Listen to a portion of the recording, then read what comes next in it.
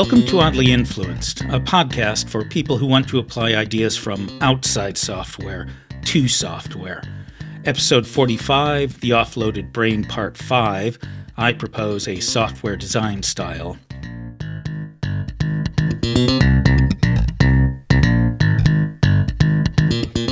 I've been playing a little game in previous episodes. I've been using the word model where cognitive science people tend to use the word representation.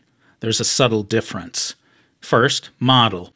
The statistician George Box famously said, quote, "All models are wrong, but some are useful.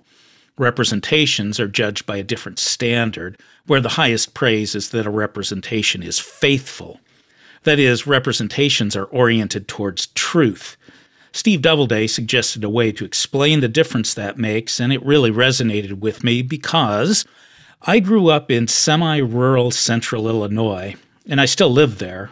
Illinois is in the U.S. Midwest, and most of it is very flat. As a result, the roads tend to be aligned with the major points of the compass.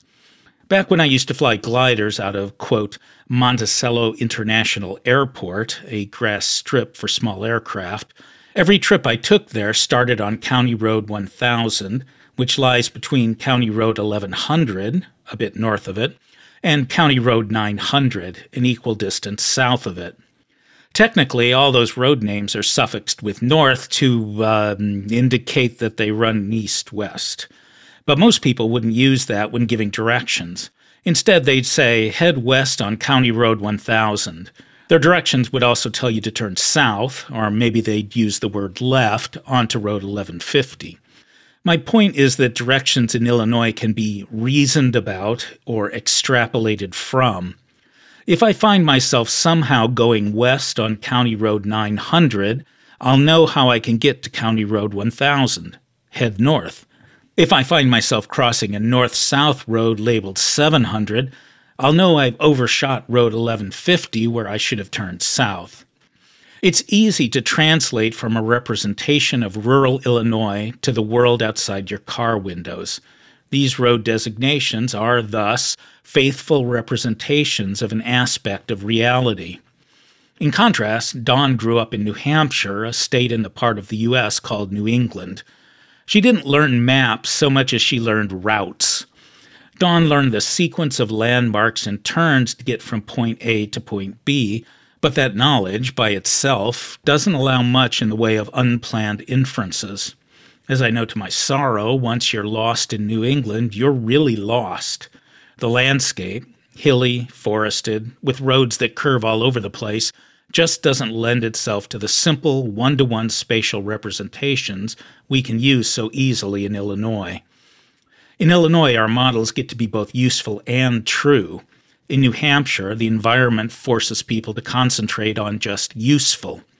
People like Andy Clark, in his book Being There, claim that our evolutionary environments in history have forced our brains to, mostly, do the same. And what I'm going to claim is that accepted methods of software design have a preference for abstraction and representation baked in so that it seems the most natural thing in the world, just as it feels obvious to me that I should be uncomfortable when I don't know what direction north is, a discomfort Dawn didn't grow up sharing. In fact, let's call that current style of software Illinois style. It wants representations that are both useful and true. That implies there could be a New Hampshire style of design that differs by placing much less emphasis on whether the code has a faithful representation of the business domain. Using the terminology of domain-driven design, New Hampshire style, for example, would be far less interested in a ubiquitous language. It'd be content mostly with routes that can't be reasoned about or extrapolated from, so long as the app gets where it's going. I aim to explore New Hampshire style by writing an app to help me write podcast scripts. In my retirement, I like to think I'm upholding one of the great traditions of programming, spending mere months of pleasurable work to save entire hours of time and frustration. This episode is about what I've learned as I've meditated on how the app will work. It's very tentative because I haven't even started writing the app yet, nor even the first of my prototypes. I thought getting started would interfere with getting this episode out in a timely way. As it turned out, I'd have learned quicker if I'd coded rather than just cogitated. I'm going to say New Hampshire style is not about development process. My process is going to remain what it's been for a couple of decades or so. I'll code one feature or behavior at a time. I'll obey the high-level heuristics, you aren't going to need it, and do the simplest thing that could possibly work. I'm supposing, in short, that iterative and incremental development work pretty much the same in both Illinois and New Hampshire style. The differences will be in building blocks used and decisions made during the process, not in the process itself. When justifying building blocks and decisions, I'm going to use the guideline of biological plausibility. For example, suppose I'm implementing a new feature and my attention is drawn to some chunk of code. Call it Thing 1. I might have the choice of changing Thing 1's behavior so that it does what it used to do before, but also something new that helps with the feature I'm working on. But I might also have an option to leave Thing 1 alone, but add a Thing 2 that uses Thing 1's existing behavior to create new, feature-specific behavior. In Illinois style, I'd very likely change Thing 1, especially if Thing 1's real name was derived from what people usually call the domain or business domain, but I'll call the environment, the world the app must operate in. In Illinois style, I'd try to make the change not only useful, but also a more faithful representation of whatever in the environment Thing 1 represents. However, adding on a Thing 2 is more biologically plausible, in that, if I'm allowed to personify evolution, adding on seems to be its default choice. For example, consider the monkey's paw. Monkeys, like us, can move individual digits independently. It used to be thought that each digit had a set of neurons devoted to it, but that's not the case, according to Clark. Rather, the base case is a process that causes the whole paw to close into a fist. Layered on top of that are other processes that modulate the base behavior to allow control of individual fingers. Moving a single finger involves, at least in part, suppressing the natural whole paw clenching motion made by the other fingers. So, curl your index finger is more like clench your fist, except turn off the non-index fingers. That makes evolutionary sense. A creature that swings through trees is primarily concerned with grabbing branches, a whole paw behavior. Finer control over individual fingers evolved later, and in a not at all uncommon way by tacking on new structures or processes rather than by reworking old ones. For experienced software builders, this approach is just wrong. It's piling kludge on top of kludge on top of kludge, and we all know how that ends up. And those of us trained in iterative Illinois-style design know how you avoid the mess. You continually refactor toward a design that feels right, where feels right is, I'd argue, semi-intuitive, semi-learned combination of elegance, a resemblance to the abstractions used in fields we envy, particularly math and physics, a shape that seems likely to support making more changes like the ones the app has already undergone, and, frequently, some kind of faithful mapping to part of the app's environment. Good representations feel good. For those not up on the jargon, a refactoring is a change to the code that gives it a different structure or text, but keeps its observable external behavior the same. Refactoring might be done in order to make a particular feature easier to implement, or just because the code looks icky. Evolution is clearly able to deal with more complexity than the human brain can. It piles kludge upon kludge and still produces bodies that survive long enough to reproduce. But, Clark argues, even evolution still does do a certain amount of refactoring, and it sometimes does refactor toward what we recognize as representations. A quote's coming up, but first I have to make two definitions. What Clark calls action-oriented models, or encodings, contain just enough data to make one specific action happen. Way back in the unfortunately unnumbered episode, Concepts Without Categories, the one just before episode 41, I described how, once a rabbit is taught a carrot is tasty, there's a set of neurons specifically devoted to the smell of carrot. Those neurons are action-oriented. They're all about making the rabbit act to eat a nearby carrot. So-called action-neutral models can support multiple activities.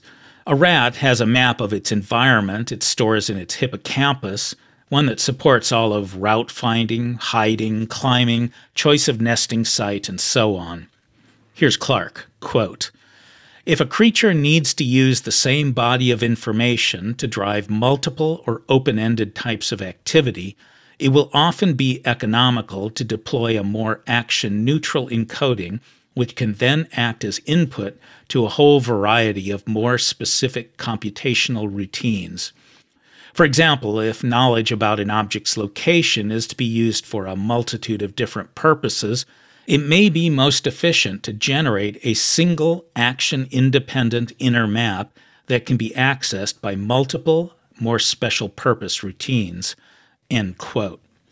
That's something like the old programming adages of don't repeat yourself and eliminate duplication, but those are about reducing programmer effort, especially future programmer effort. That's not what Clark means by efficiency. To evolution, what matters is cutting down on the amount of glucose the animal needs to metabolize to run that expensive brain. So my job when coding my app is to find biologically plausible refactorings that produce more maintainable code. That is, my underlying motive might be, I need to simplify what I'm looking at because I predict my future brain will just not be big enough to deal with it alongside everything else. But, if I'm playing fair, I also need to come up with some argument that the change is compatible with saving program effort, not just my own. I should note that Clark says evolution has produced representations, but he doesn't claim it must. A model that supports many actions without being a faithful representation would be fine. Creating such models is what interests me. I know how to use Illinois-style refactorings to arrive at representation-style designs. But what kind of refactorings push toward non-representational designs that are just as good? This is going to be a fair amount of work because Clark describes endpoints, not a process. He talks a good deal about simple action-oriented models and also about more complex action-neutral models, but not so much about how you get from a soup of the first to a single one of the second. In a way, it's like that famous Sidney Harris cartoon that shows two scientists standing in front of a blackboard that holds some mathematical arguments meant to be read left to right. There's some math-like text on the left and more math-like text on the right, but in the middle it says, "Then a miracle occurs." One scientist is pointing at that sentence and saying to the other, "I think you should be more explicit here in step 2. I'm not blaming Clark for the gap, mind you. He's proposing a research program, not describing a solved problem, but it leaves me with more work to do. I should note that I'm not egotistical enough to expect my work to cast any light on how evolution developed abstractions, the steps I wish Clark had been able to be more explicit about. How would I know if any of what I learn applies to the brain? I'm not a neurologist nor a cognitive scientist, just a guy who's read some books. But it's high time to get down to specifics. First, architecture, or the fundamental building blocks. I'm going to go with what the Erlang language calls processes. Other languages call them actors, but I prefer processes, so that's what I'll use here. Erlang processes seem a good match for how a brain does a lot of its work. Remember the neurons that a rabbit uses to smell carrots? They're linked up to chemical receptors in the rabbit's nose. When those receptors detect their chemicals, the neural signals they send will reach the carrot bundle. That starts the bundle firing in a circular, self-reinforcing pattern. If the carrot stays put, later sniffs of the carrot's nose will send reinforcing signals that keep the pattern going and even increase its strength. But if there are no more signals from the nose, the pattern will die out. It's those patterns of neuronal firing that I'm analogizing to an Erlang process. Like the pattern, a process is created, can persist, and might eventually go away or die out. Like a pattern receiving reinforcing signals, an Erlang process can receive messages that might make it change its internal state. Neuronal messages tend to be simple. Do that thing you do. Don't do that thing you do. Slow down, and so on. Erlang messages aren't generally that simple, but because passing data in messages is relatively expensive, there's some pressure towards simplicity. An Erlang process can also send out messages to other processes that it's connected to. This is much like how the rabbit's neural bundle sends out a signal when the reinforcement reaches some threshold. The smell of the carrot is certain enough that it's worth telling other processes to start looking around for a snack. While the rabbit is smelling carrot, it's also doing other things like listening for predators and turning its ears to face the most suspicious sounds. It has many patterns running simultaneously and independently. It's easy to do the same with Erlang processes. In fact, Erlang processes are sufficiently lightweight that having 100,000 of them running at the same time is just another day at the office. That encourages lots of little processes rather than fewer bigger ones, which seems a good match for the brain's workings. As an aside, I'm not actually going to use Erlang processes for anything other than prototyping. Because this is a Mac app and perhaps an iPad OS app, I'll be using Swift and its variant of Erlang processes. They're not so lightweight as the Erlang version, but I plan to pretend they are until forced to obey constraints. So the app I'm to develop will be a big stew of processes. But it can't be just that because it's a Mac app. Apple has quite definite ideas about how programs should present their user interfaces, and Swift has a lot of libraries to support those ideas. I'll certainly be using those for things like editing and structuring text, drawing, dragging, and dropping little images of note cards or paragraphs of text, annotating the edges of windows, and so on. That raises the question of architectural layering, or really the question of, if I'm modeling the app after an animal, what's that animal's environment?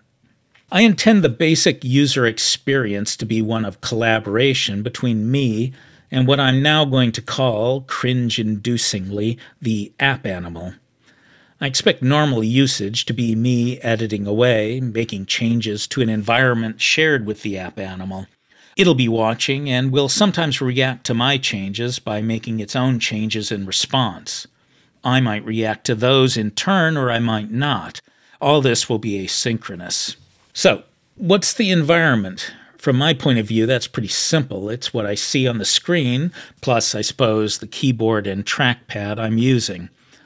I was initially tempted to make that be the app animal's environment as well, just from behind. That is, it would perceive its world by querying the same data structures that macOS uses to paint the screen, and it would react by directly changing those structures. But that would be hard and no fun. And it misses the entire point of the app, which is to edit a complex document composed of structured text for a script, plus a set of organized notes, plus etc., etc.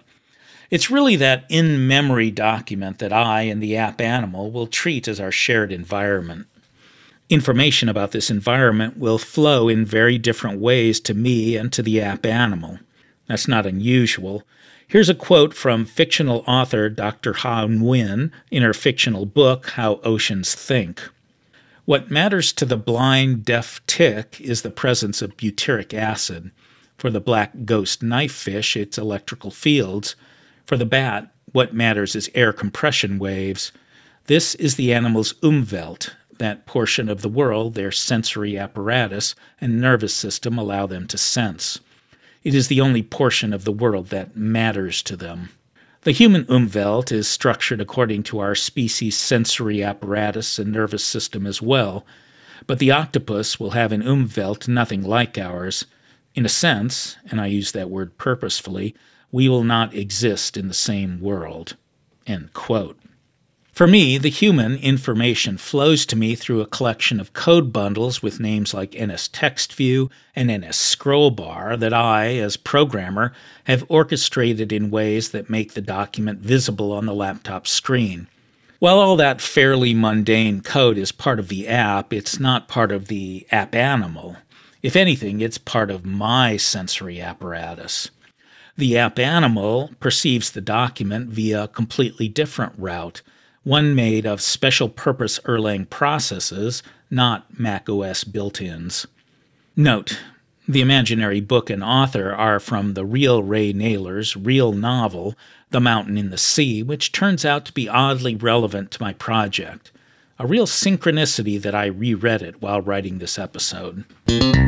I'm going to follow the brain's rough layering into a perceptual system or systems, calculational or control systems, and motor systems. Although, like the brain, I'll be sloppy about separation of concerns. As an example of the brain's sloppiness, consider the game Tetris. Skilled Tetris players obey certain heuristics. However, there's evidence that the game moves too fast for the control system to actually enforce those heuristics.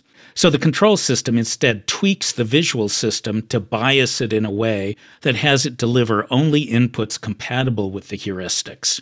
The control system doesn't have to worry about enforcing heuristics because it will never get inputs that tempt it to violate them. When it comes to the perceptual system, I'll be borrowing the idea of focused or indexical attention from last episode's Pengy system. For example, when I create a new note, certain processes will spring into life and watch the text I type into it. When I'm moving around in the script proper, the particular paragraph the cursor is in will be watched carefully. I'm going to make the cursor position part of the document, that is, part of the environment. It's some of the movement the app animal will be watching. What these attention-paying processes are watching for are affordances. For example, it's extremely common for me to start revising a paragraph by moving the cursor to the middle and splitting it in two, making two chunks of text with white space between. That split is in itself an affordance, signaling the app animal to focus specially on the two half paragraphs and, most of all, on that white space. You see, when I edit such a split paragraph, the space in between tends to fill up with sentence fragments, each recognizable by the blank lines before and after it. For example, an abandoned paragraph edit for this very script contained these interior fragments in order. Now, even if I'm lucky and find an open source library that implements dragging of notes, that ends abruptly with no final period to make it a sentence. And for the app, no period. And I want to model my app on animals with perception and behavior. For example, it is extremely common for me to begin, no period. I don't want to throw away those fragments because sometimes I use them, but they pile up and frequently push the end chunk of the paragraph below the bottom of the screen, which helps me lose track of what I'm doing. So I want the app animal to sweep them to the side, out of the main flow of the text, but still visible while I'm in the paragraph working. The way I expect to implement this really needs pictures, or better, 3x5 cards I can slide around on a tabletop to explain. So I must warn you that, in the words of the summary sentence of the only paragraph-long comment in the circa 1980 Unix kernel, quote, "You are not expected to understand this."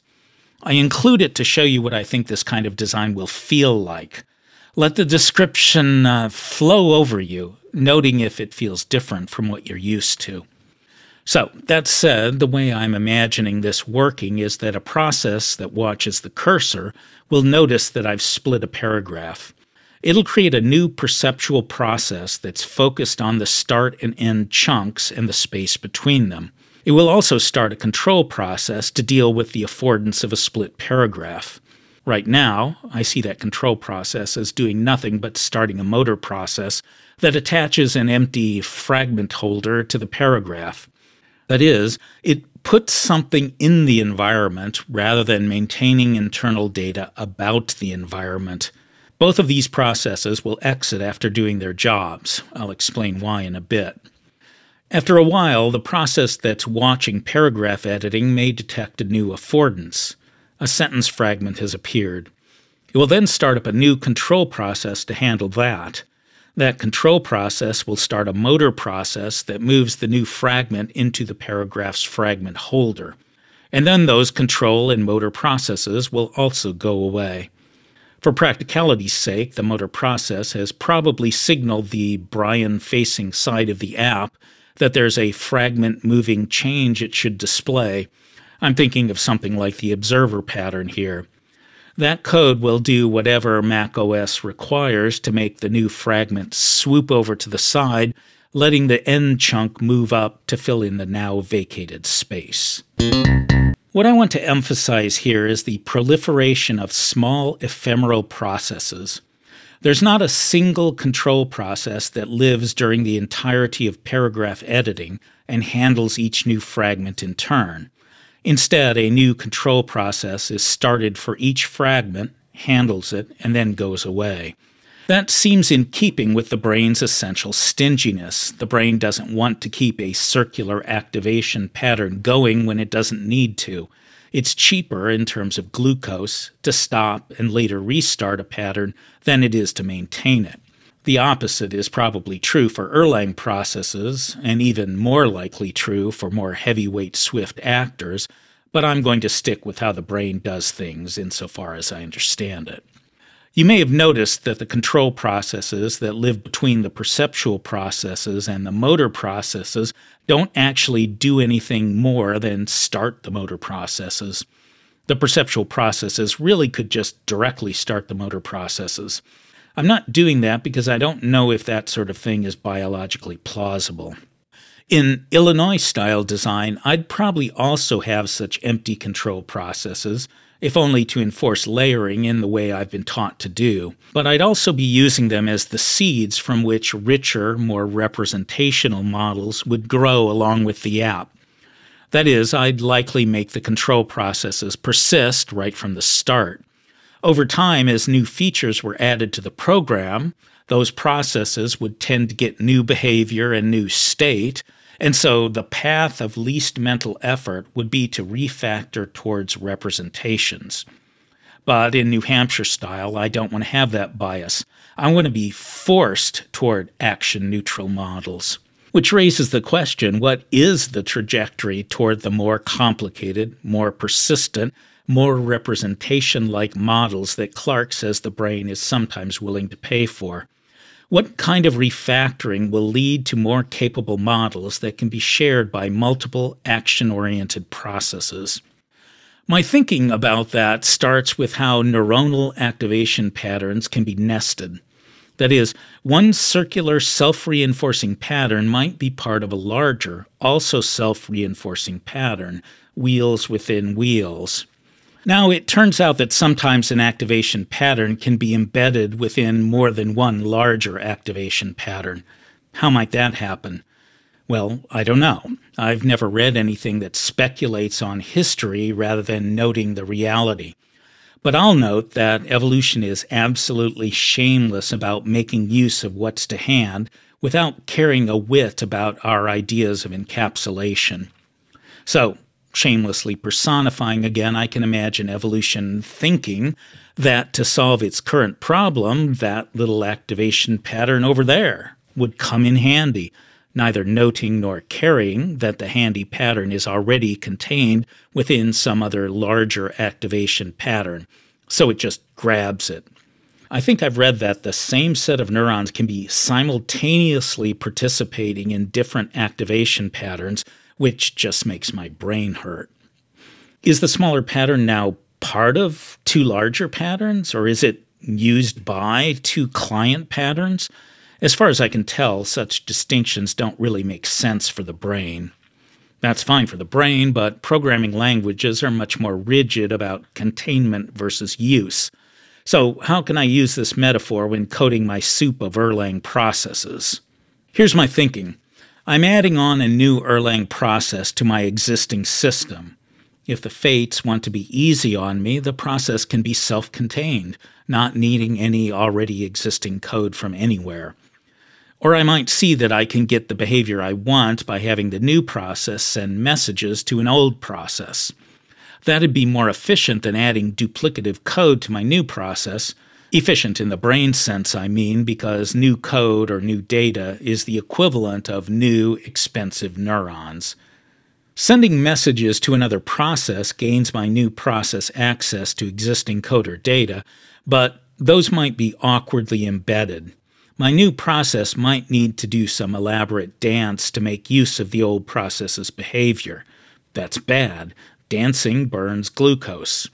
Evolution would, at this point, give me a puzzled look and say, just reach into the other process and control the embedded code directly. What's the big deal? Which is not something that really works for us humans or our programming languages. We can't really deal with a process being contained simultaneously inside two other processes. Instead, I'll have to convert containment into use. By that, I mean I'll extract a subset of the old process's code plus data into a new helper process to be used by both the old process and the process I'm writing.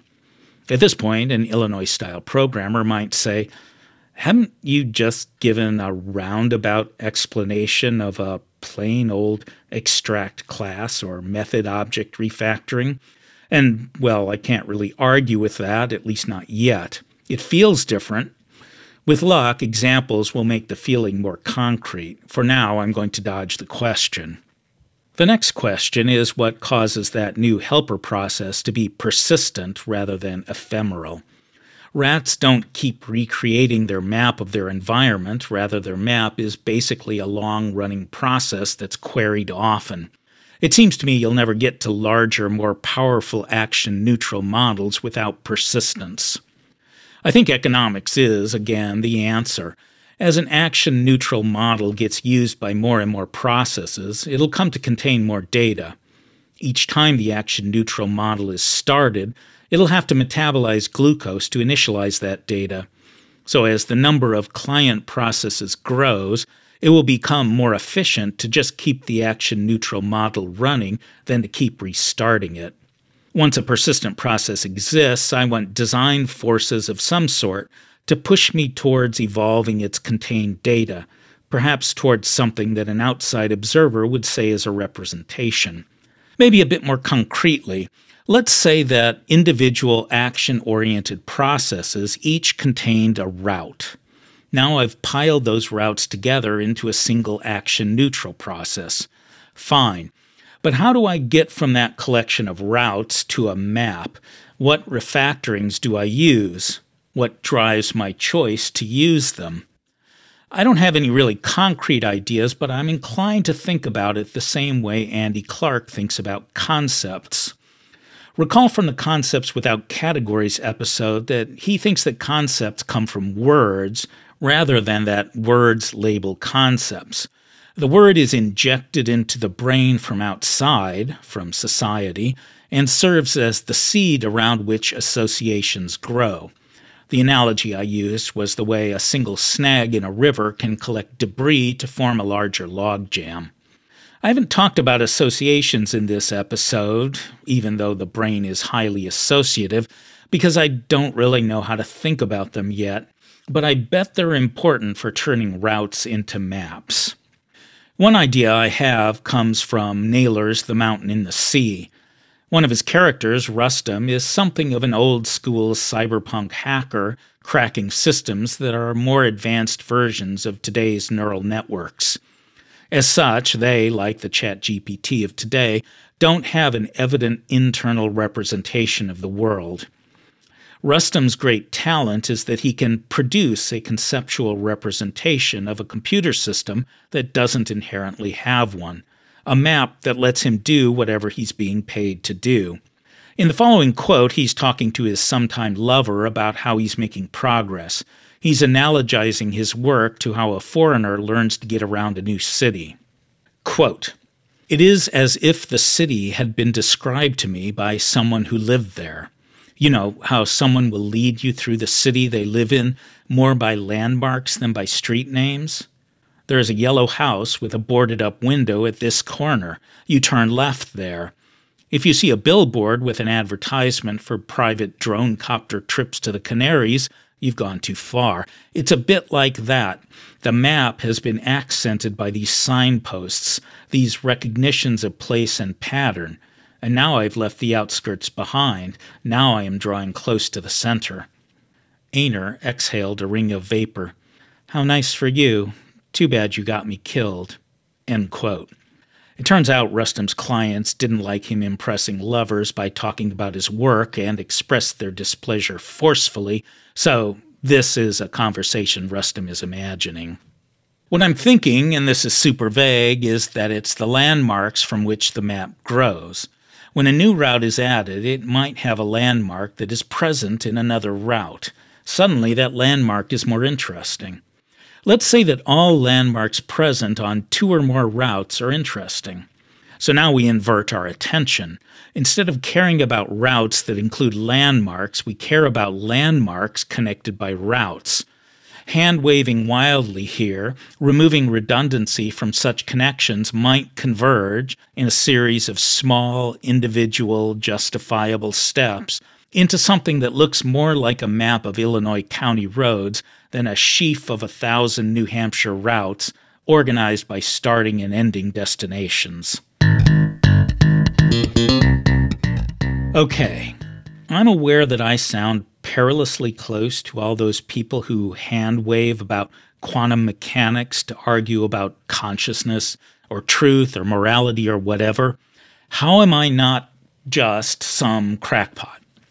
Well, let me quote last episode's David Chapman about what made his and Phil Agree's work special. I think we were very much part of a tradition. What was novel was that we wrote code. As the boxer Mike Tyson said, everybody has a plan until they get punched in the mouth.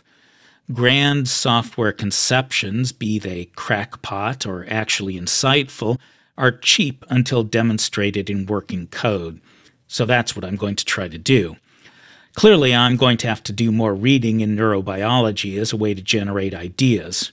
For example, spreading activation networks probably have something to do with coalescing routes into maps, but I don't know anything about them. Naturally, I want to share those ideas, especially when I express them in the form of code, but I want to split that work off from this podcast. If interested, well, even if you're not, that work will appear at nh.oddlyinfluenced.dev, a blog, as well as on GitHub. The NH is short for New Hampshire. You can find the link in the show notes. Thus endeth this series. Next time, something completely different. Thank you for listening.